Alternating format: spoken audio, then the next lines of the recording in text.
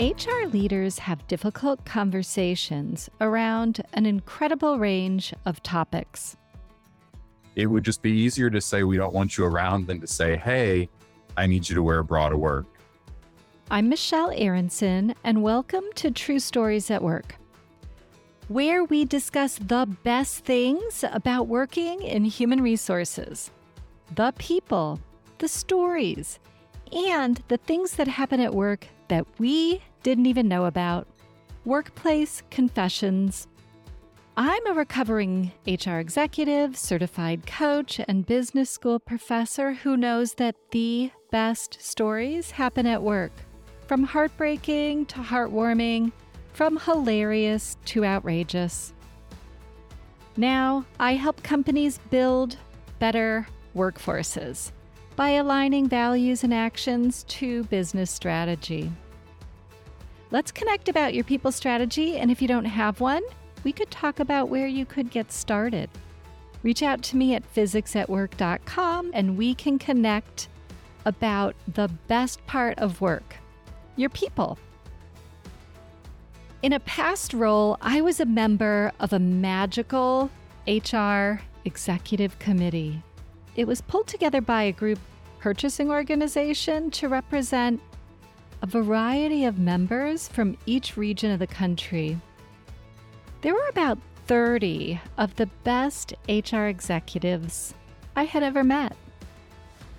I loved going to the meetings to connect, learn what they were doing, and hear their great stories.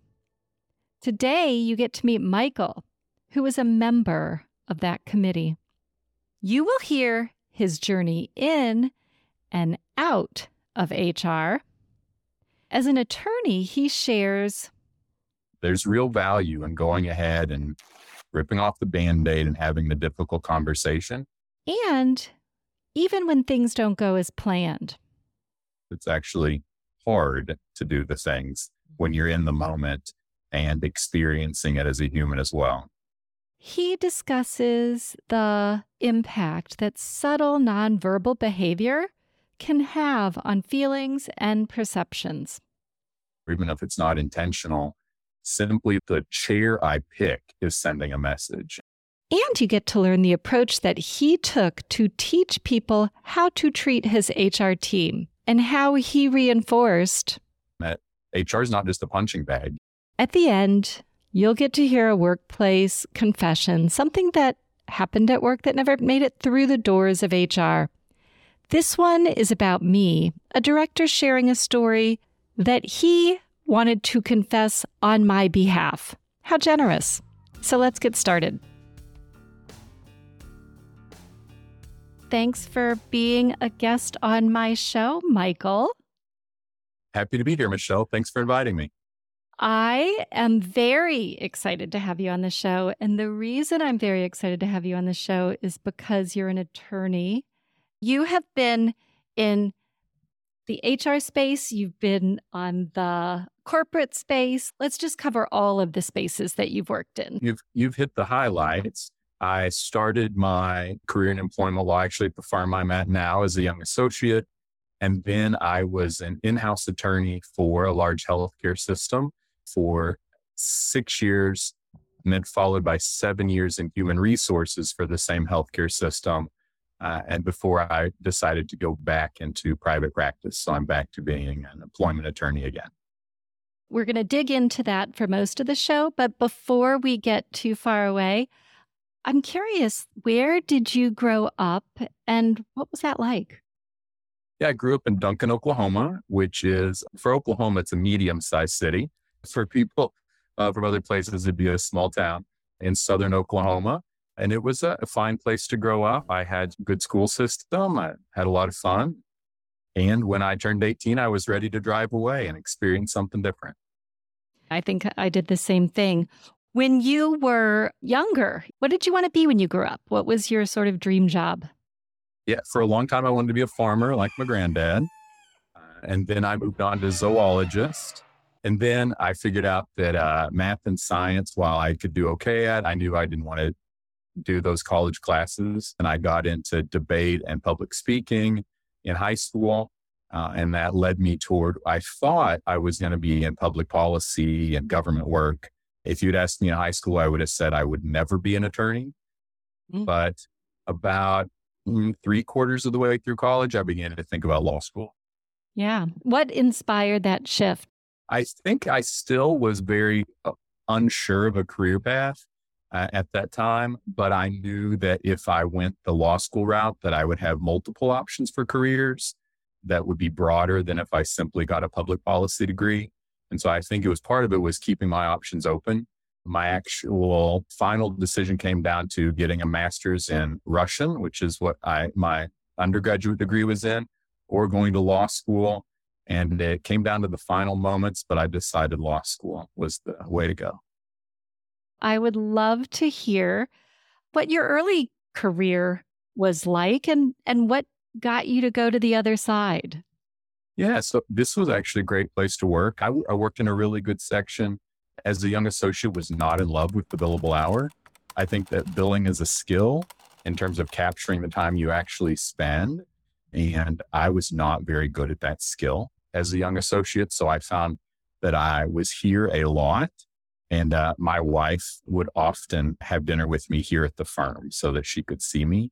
Saturdays were the day I got to wear shorts to work. There came a time, and basically my wife said, I love you, but I'm not having your babies if you work at the firm. And so, and that was fair.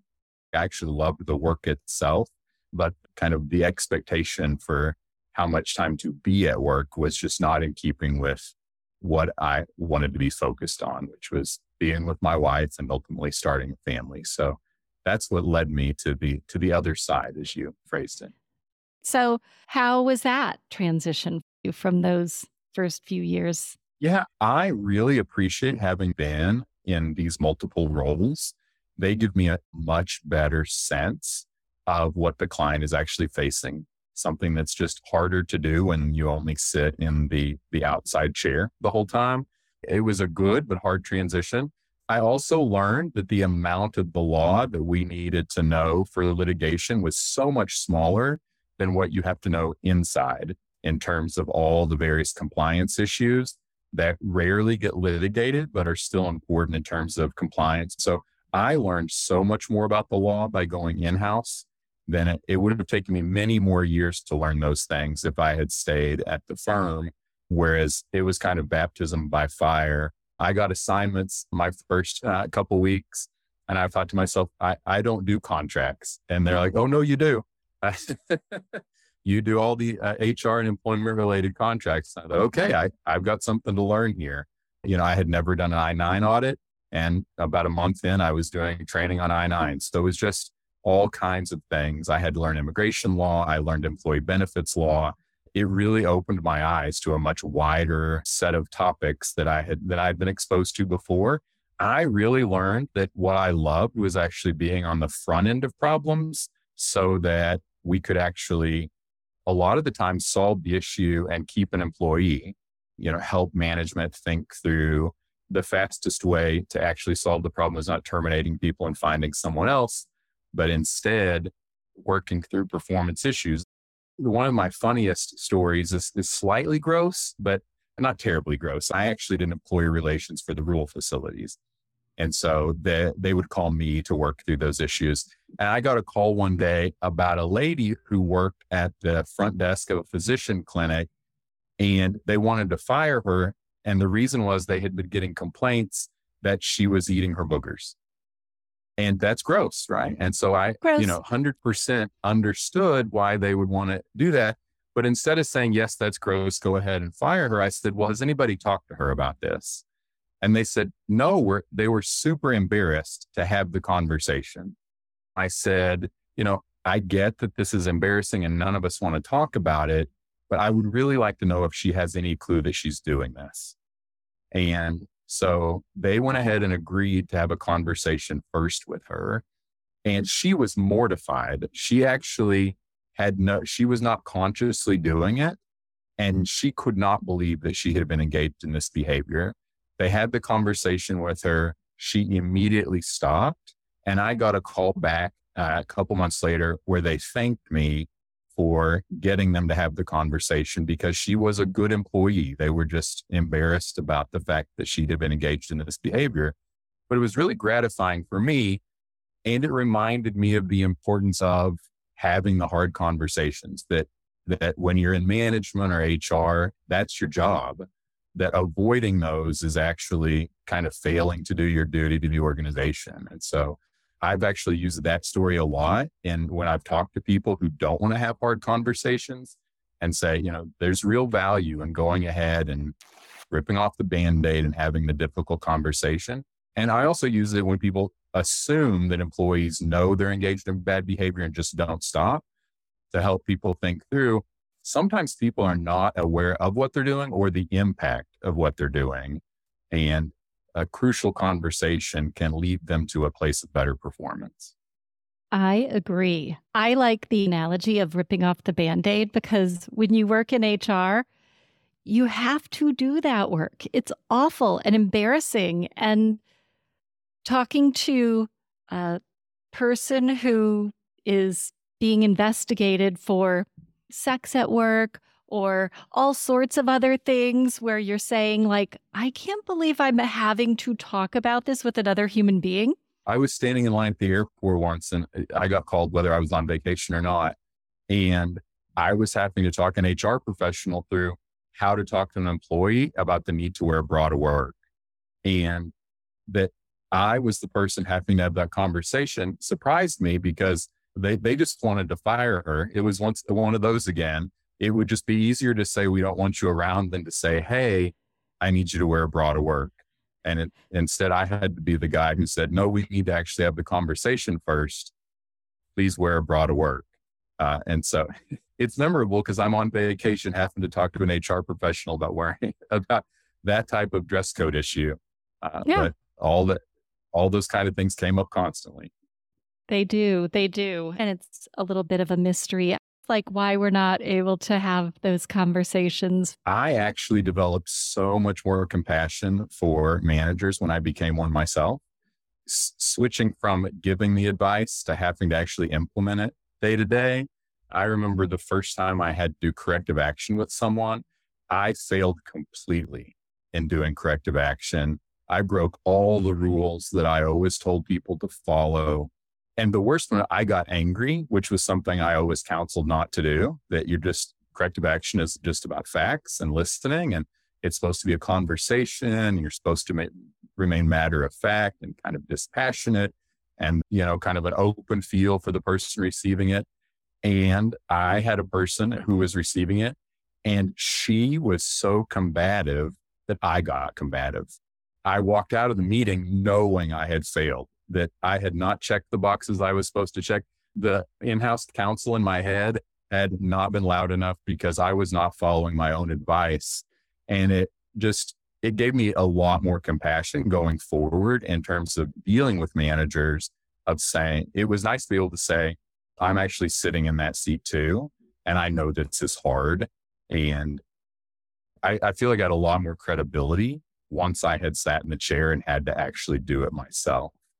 In good news, I got better at corrective action. I'm not, as I had to do more of them as a manager, but that first one taught me a lot about the challenge of taking the advice that you give and actually implementing it day to day.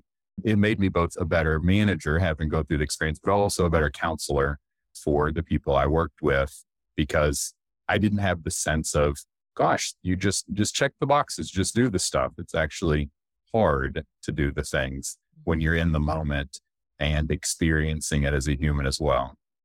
Yeah, that's true. Point well taken. That easier said than done, because you get your feelings triggered and you get in the moment and things don't go as planned. But practice makes perfect, right? You've got to just kind of face each new adventure as it comes into your space. Tell me about your transition. So you were working on the legal side. What took you even further into HR? Yeah, I think it was really twofold. I worked with some key leaders in human resources, and I expressed interest in things they were doing beyond the actual compliance work And then I decided that it was important that I signal very clearly my commitment to wanting to move to HR. So I went ahead and got certified through HRCI just to show that I was committed to actually not just knowing the legal stuff and assuming HR, but actually learning HR as a kind of independent focus. And so those things came together, and the position actually opened up because the former employment attorney had also gone to HR. And I started with that. We ended up doing a reorganization. And over the course of time, I ended up having all of HR and some other stuff before I eventually became the VP. What are some situations that you had to face in that capacity? Yeah, we had a physician investigation, and the VP at the time and the head of employee relations met with the hospital administration and the physician. And I don't think it was intentional, but what happened was and these were all men except for the employee relations manager, all of the men, including the physician, sat on one side of the table and she sat on the other side to do the interview. And this was a very difficult physician. He had been difficult for a long time. He had gotten final warnings multiple times. No, this is the final. No, this is no, really, this will be the final. He was a frustrating case. But what happened was she didn't feel supported and he felt empowered. It was as simple as where people sat at the table. I don't think there was any intention behind that, but it is what the impact was. And it made me think of a number of issues that we as HR professionals faced, and also made me cognizant of her as a woman being in that position and having that power line up sitting opposite her, as opposed to the VP sitting next to her, right? Or, maybe the physician being alone. It made me aware of where people sat at the table more than anything ever did. But from an HR perspective, it reminded me of the importance of how those power dynamics come into play. But when you're facing in healthcare, a physician who's a major referrer into the system, and so the dollars and cents of that play a key role in all of the decisions that are made, whether we like it or not, it matters how HR projects into that. And in that case, it was that basically employee relations was sidelined. It made it feel perfunctory the way that setup happened. It also meant that she felt unsupported, and it had a huge impact for me on how I approached setting up meetings, setting up interviews, dealing with investigations.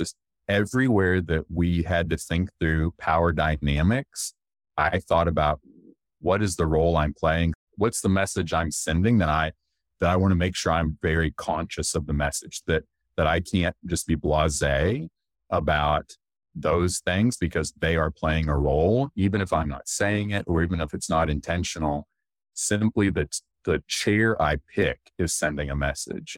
So another story that comes to mind is when I started in HR, some of the feedback I would get would be, oh, this happened, but I didn't say anything because nobody cares that it happened to HR, or we're just supposed to take that because we're HR. A couple of them were calls into the customer service center where people would become irate and start cursing at members of the team. And I would hear about it and I'd go follow up to find out what happened. And they would say, and I don't even think this was necessarily an actual communication from management, but it was a perception that in HR, you're just supposed to take it. That's just the way it is. And I really set down a bright line, which said, that's not actually true. People are upset when they call HR most of the time.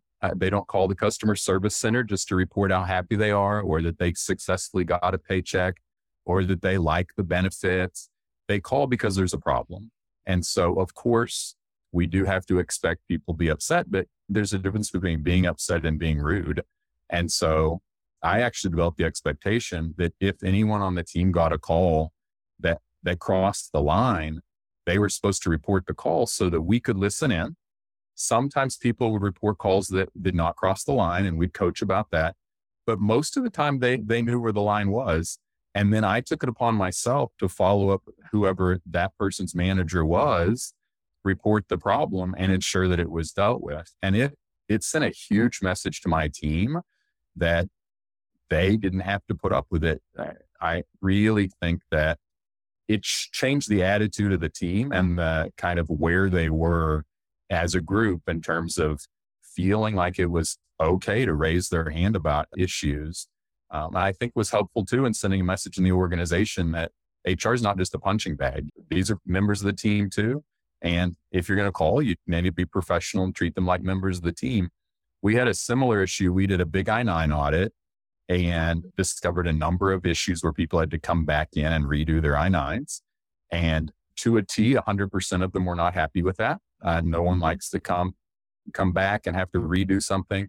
Interestingly, even the VP of HR at the time had to come redo his. So that was actually a good story because we'd say, hey, this is not specific to you. But we had a guy show up at the front desk and just curse a storm up one side and down the other of the person sitting there.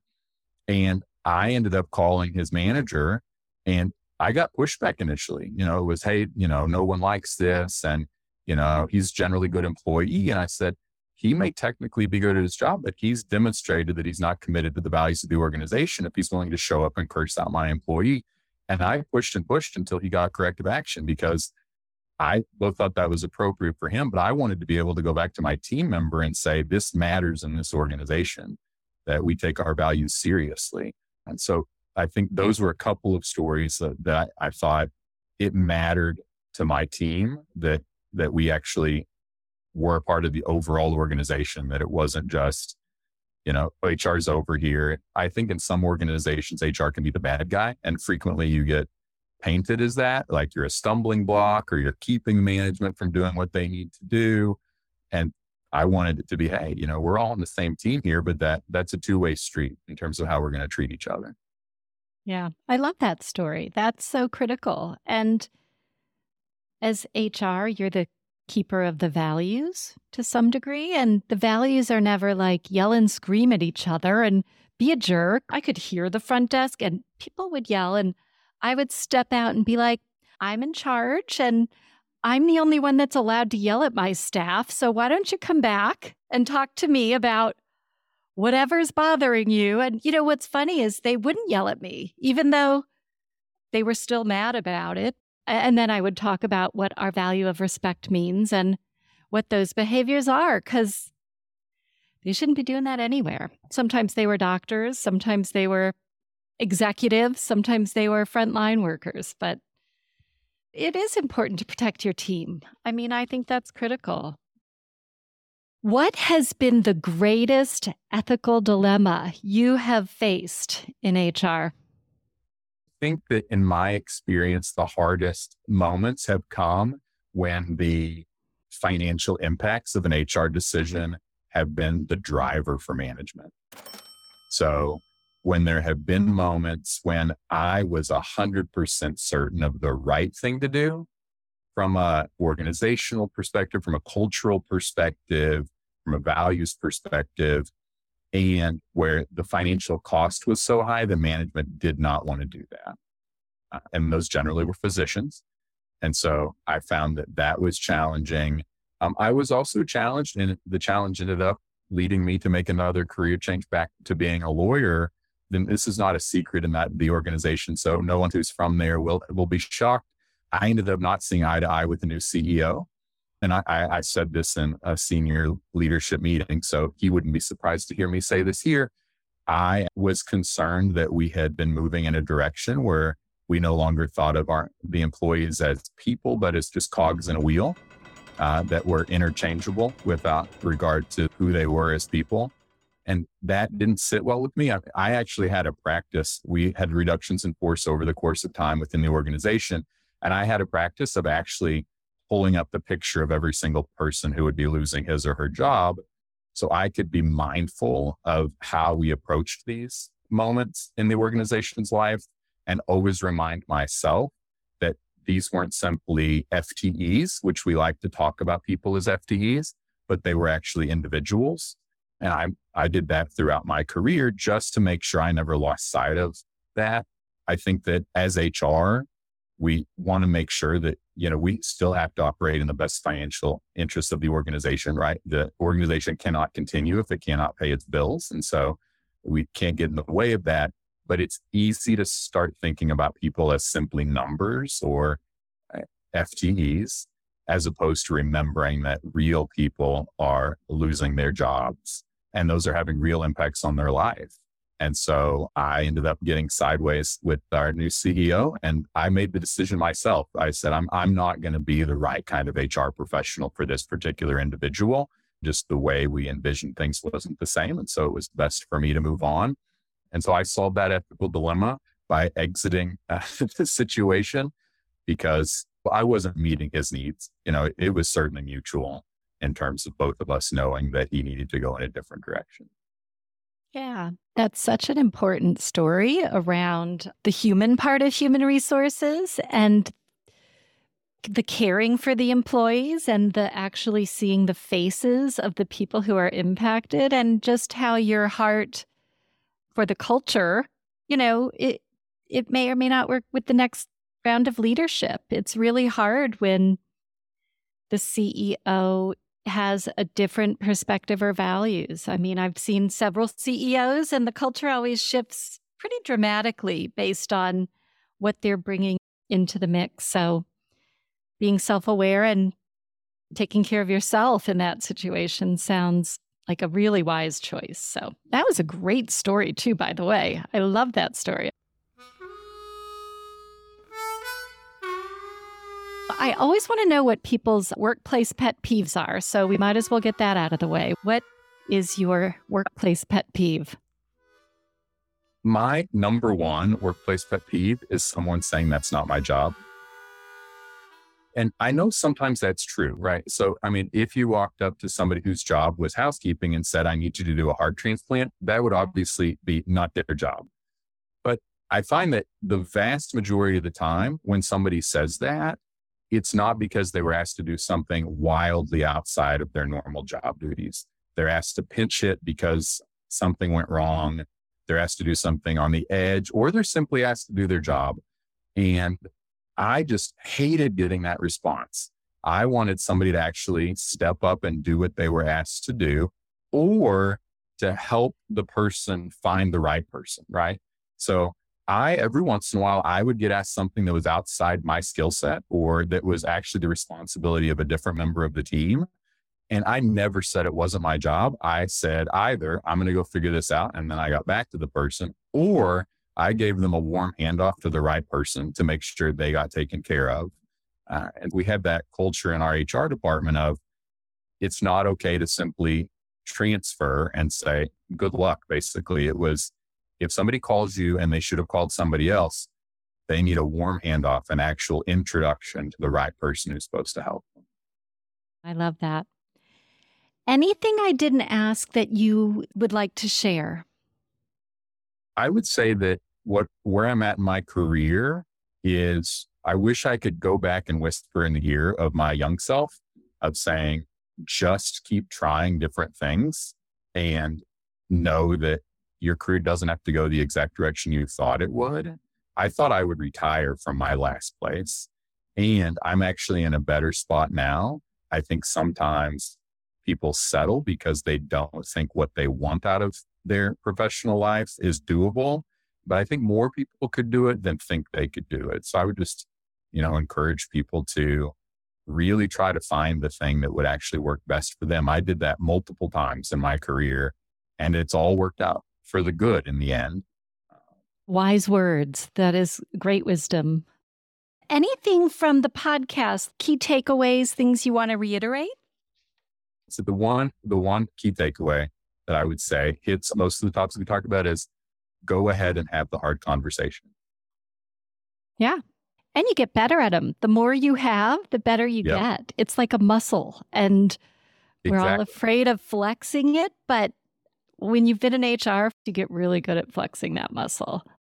Well, thank you for being on the show. It has been a pleasure to spend the time with you, and I'm just really grateful. Well, thank you, Michelle. It's great to see you. I appreciate you inviting me on.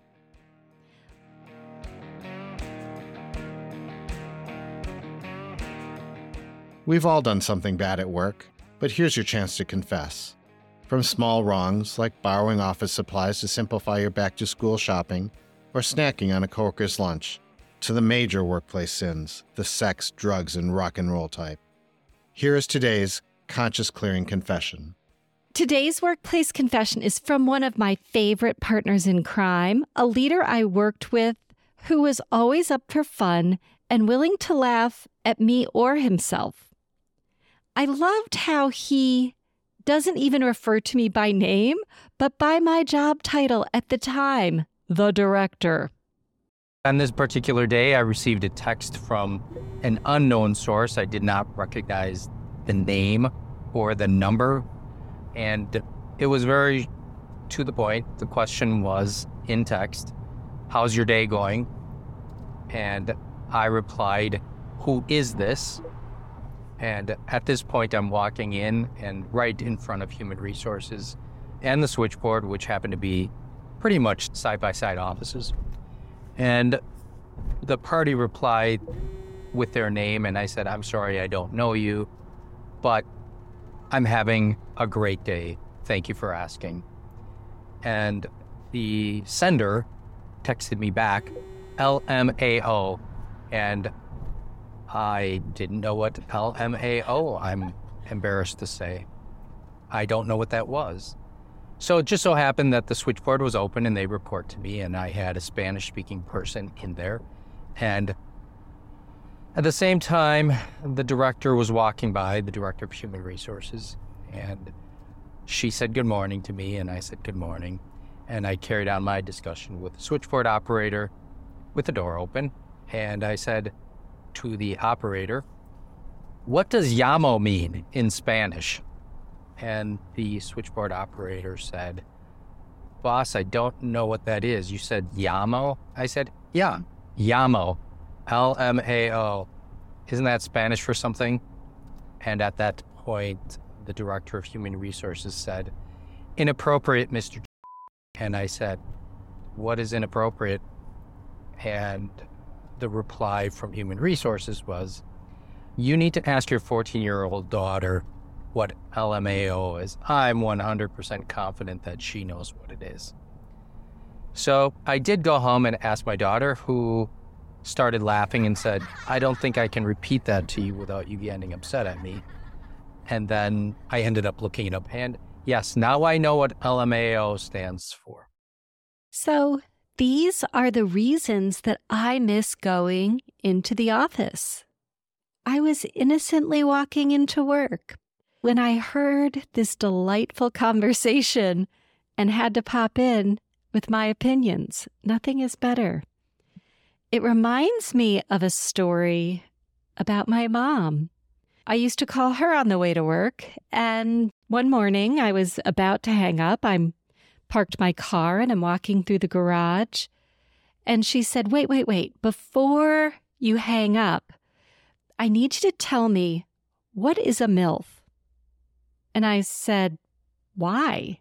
And she said, "Well, I'm reading a book and they talk about it." And I said, "What kind of book are you reading?"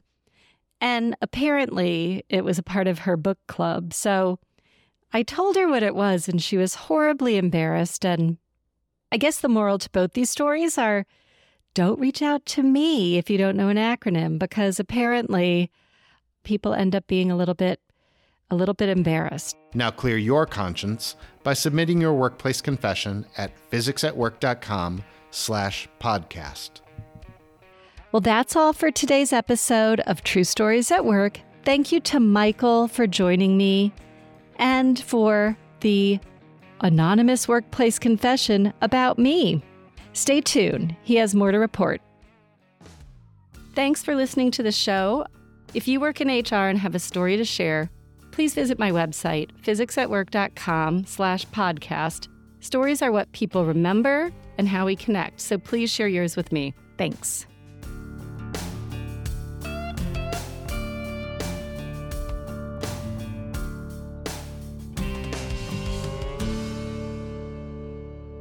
Haiku for Michael.